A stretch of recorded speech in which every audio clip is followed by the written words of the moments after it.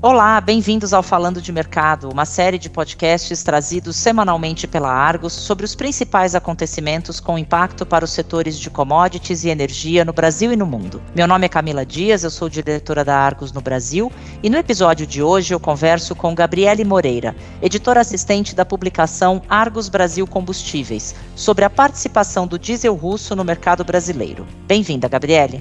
Olá, Camila, obrigada. Gabrielle, o diesel originado na Rússia atingiu participação recorde nas importações de junho. Os números surpreenderam e o que a gente está vendo já para julho? Camila, a Rússia é um assunto que sempre rende entre as nossas fontes e não vi os resultados de junho surpreendendo importadores ou distribuidores.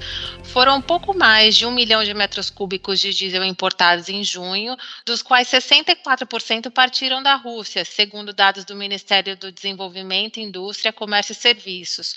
O Brasil nunca recebeu tanto diesel da Rússia, foi um recorde histórico.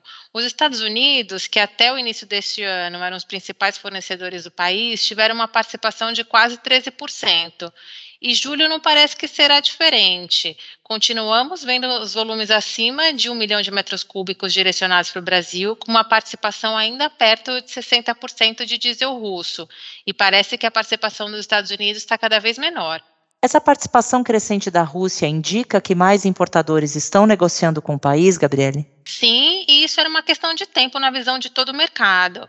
Atualmente nós vemos grandes importadores entrando nesse fluxo e já falei isso aqui algumas vezes, quem ainda não está importando da Rússia certamente está buscando formas de comprar esse produto. Até agora, infelizmente, nenhum comprador reportou aquisições de carga partindo da Rússia, mas a gente sabe pelos line-ups de navios, pelas conversas que a gente tem com as nossas fontes, que essa negociação está acontecendo e com grandes importadores. Então não tivemos nenhum reporte de compras a partir da Rússia, mas estamos acompanhando de perto essa movimentação, certo? Com certeza. Nosso trabalho aqui é levantar o máximo de informação possível e ainda que não tenham reportes oficiais, quem negocia e quem conversa com esses compradores está sempre em contato conosco. Nos comentários do indicador diesel S10 da Brasil, publicados às sextas-feiras, sempre informamos os níveis de preços que apuramos do Golfo e da Rússia. Fazemos essa apuração ao longo da semana e compartilhamos essas informações com os nossos assinantes no comentário de sexta. Para quem gosta de ver só a tabela de números, fica aí a dica para ler o comentário. Boa dica, Gabi. E os valores do diesel russo continuam mais baixos que o combustível de outros países? A questão dos preços foi mudando desde o início desse fluxo aqui no Brasil, Camila. Em março, quando começamos a ver o diesel russo entrando com mais força no mercado doméstico, as ofertas de venda desse produto eram muito inferiores às do combustível originado na costa do Golfo Americano ou em outras fontes. Hoje a gente não vê mais essa diferença e, na nossa avaliação, isso também é resultado da ampliação dos importadores que passaram a fazer parte desse fluxo com a Rússia. Podemos entender então que o diesel russo está menos atrativo para o distribuidor brasileiro?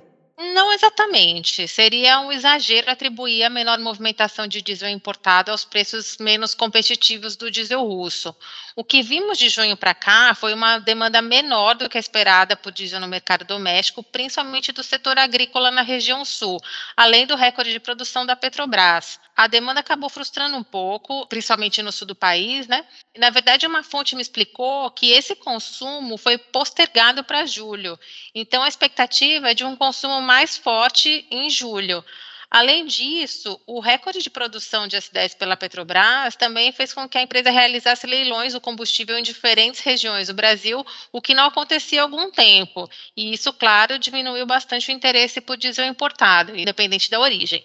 Gabrielle, falamos muito de originação, mas eu queria saber um pouco sobre o destino dessas importações. Itaqui continua no topo da lista de desembarque? Continua e a procura lá foi forte nessas últimas semanas. As filas de espera no porto atingiram uma média de 9 dias em junho, o triplo do registrado no mesmo mês do ano passado, segundo um levantamento que a gente fez aqui na Argus. Esse cenário deixou distribuidores e importadores bastante ansiosos em relação ao suprimento. O aperto da oferta em Itaqui foi tão grande que assim que um dos navios descarregou produtos, os distribuidores chegaram a pagar prêmios de R$ 300 por metro cúbico em relação ao preço do terminal de São Luís. Eu não saberia dizer se estamos falando de diesel russo ou não, no caso desses prêmios tão elevados, mas posso afirmar que o valor foi estabelecido independente da origem. Hoje a gente observa um período no qual os fundamentos de mercado, eles acabam sendo ofuscados pela relação entre oferta e demanda, que acaba abrindo espaço para essas negociações de até 3 dígitos acima dos valores do diesel comercializado no terminal. E os gargalos de Itaqui estão sendo endereçados pela autoridade portuária, Gabrielle? Camila, estão sim. Conversamos recentemente com o Iberno Marinho, gerente de logística da empresa maranhense de administração portuária, a EMAP, e ele nos explicou que as operações de transbordo a contrabordo já estão em fase de teste no berço 106, um dos berços que recebe granéis líquidos no porto. A expectativa é que a ANP autorize a operação no início de agosto e, de forma bastante resumida, isso significa que o desembarque de combustíveis pode acontecer com a ocupação de apenas um berço e não de 2, como acontece atualmente. Isso também pode refletir no custo dos combustíveis, já que reduziria o tempo de espera para a atracação. Agora, se isso vai chegar no consumidor final, já é uma outra história.